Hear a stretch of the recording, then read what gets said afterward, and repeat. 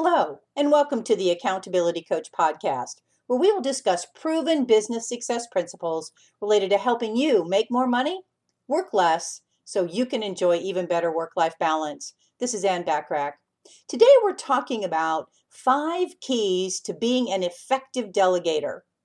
Delegation is one of the many keys to success, but it is, surprisingly, one of the weakest points for many leaders.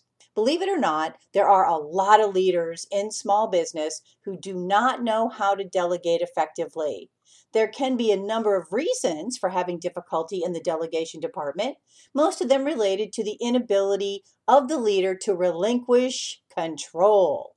A lot of leaders want to be in control of everything, but don't realize that this mentality can sap time and energy that could better be spent moving them to the next level of success. If a leader fails to realize this, then they could very well use up all of their valuable time performing tasks that could be done by someone else. Since they are using their own time on these things, the leader will usually suffer from an inability to grow and will often feel pressured. They can also feel like nobody understands what is wanted or needed and can begin to feel very alone in a professional sense.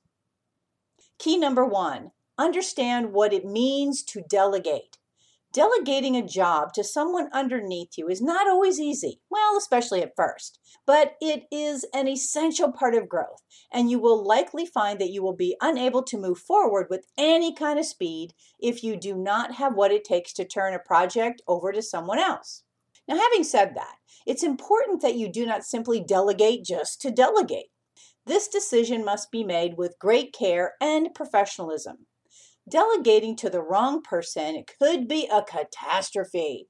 However, if you do have the option to hand the project over to someone below you who is capable of seeing it through to the end, then you will have the opportunity to truly realize how much power there is in the ability to pass things over to trusted employees or colleagues. This is what delegation is. You are giving something very important to someone who you trust so they can finish it for you. It's really that simple.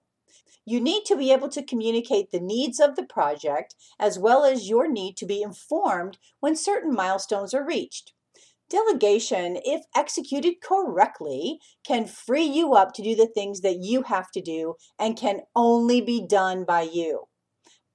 Being able to step away from projects that could hold you back is a huge bonus. Just remember, however, that great care must be taken to ensure that you are choosing the right person for the job. Successful entrepreneurs are great delegators. Jim Rohn has a quote. He says, "Managers help people to see themselves as they are. Leaders help people to see themselves better than they are." Here's key number 2.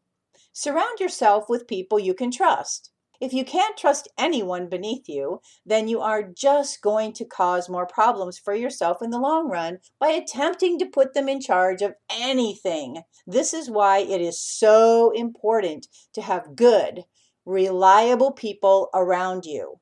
Delegating relies upon the existence of reasonable individuals who you can believe in and turn to in order to get things done quickly and efficiently.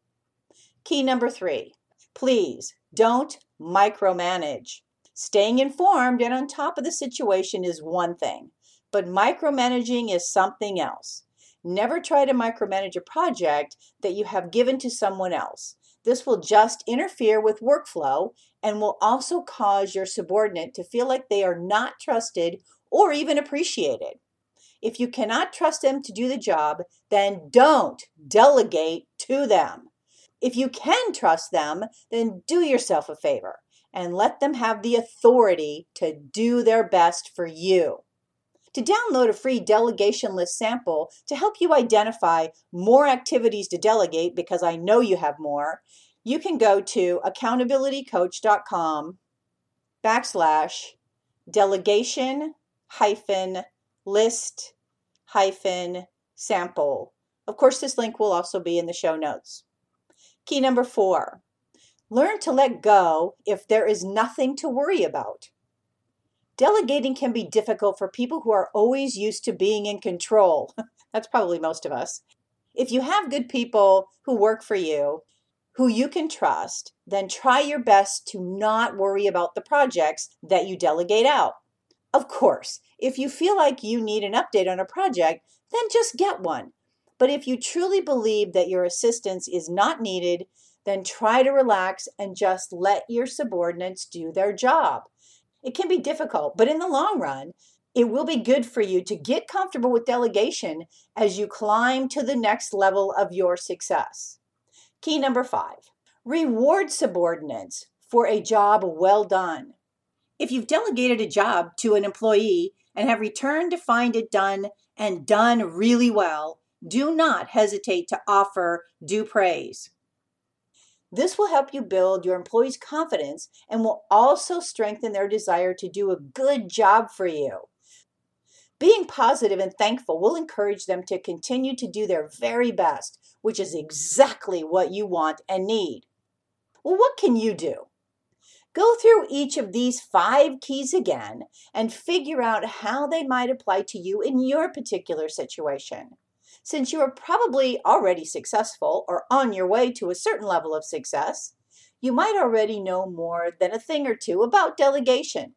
But remember, you can never learn too much.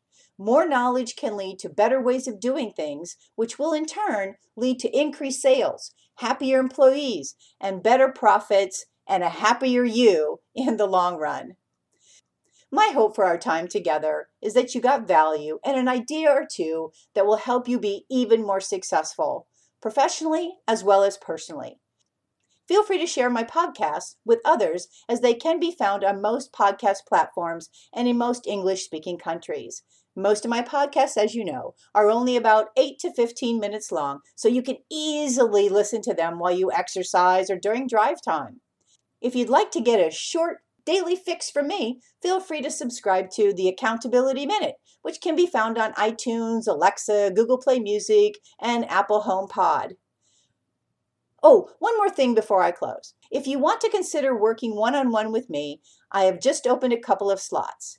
Feel free to email me at ann@accountabilitycoach.com, and we can schedule a time to talk to see if there might be a fit for us to work together. Aim for what you want each and every day. Until next time, make it a great day, today and every day. Thanks for listening.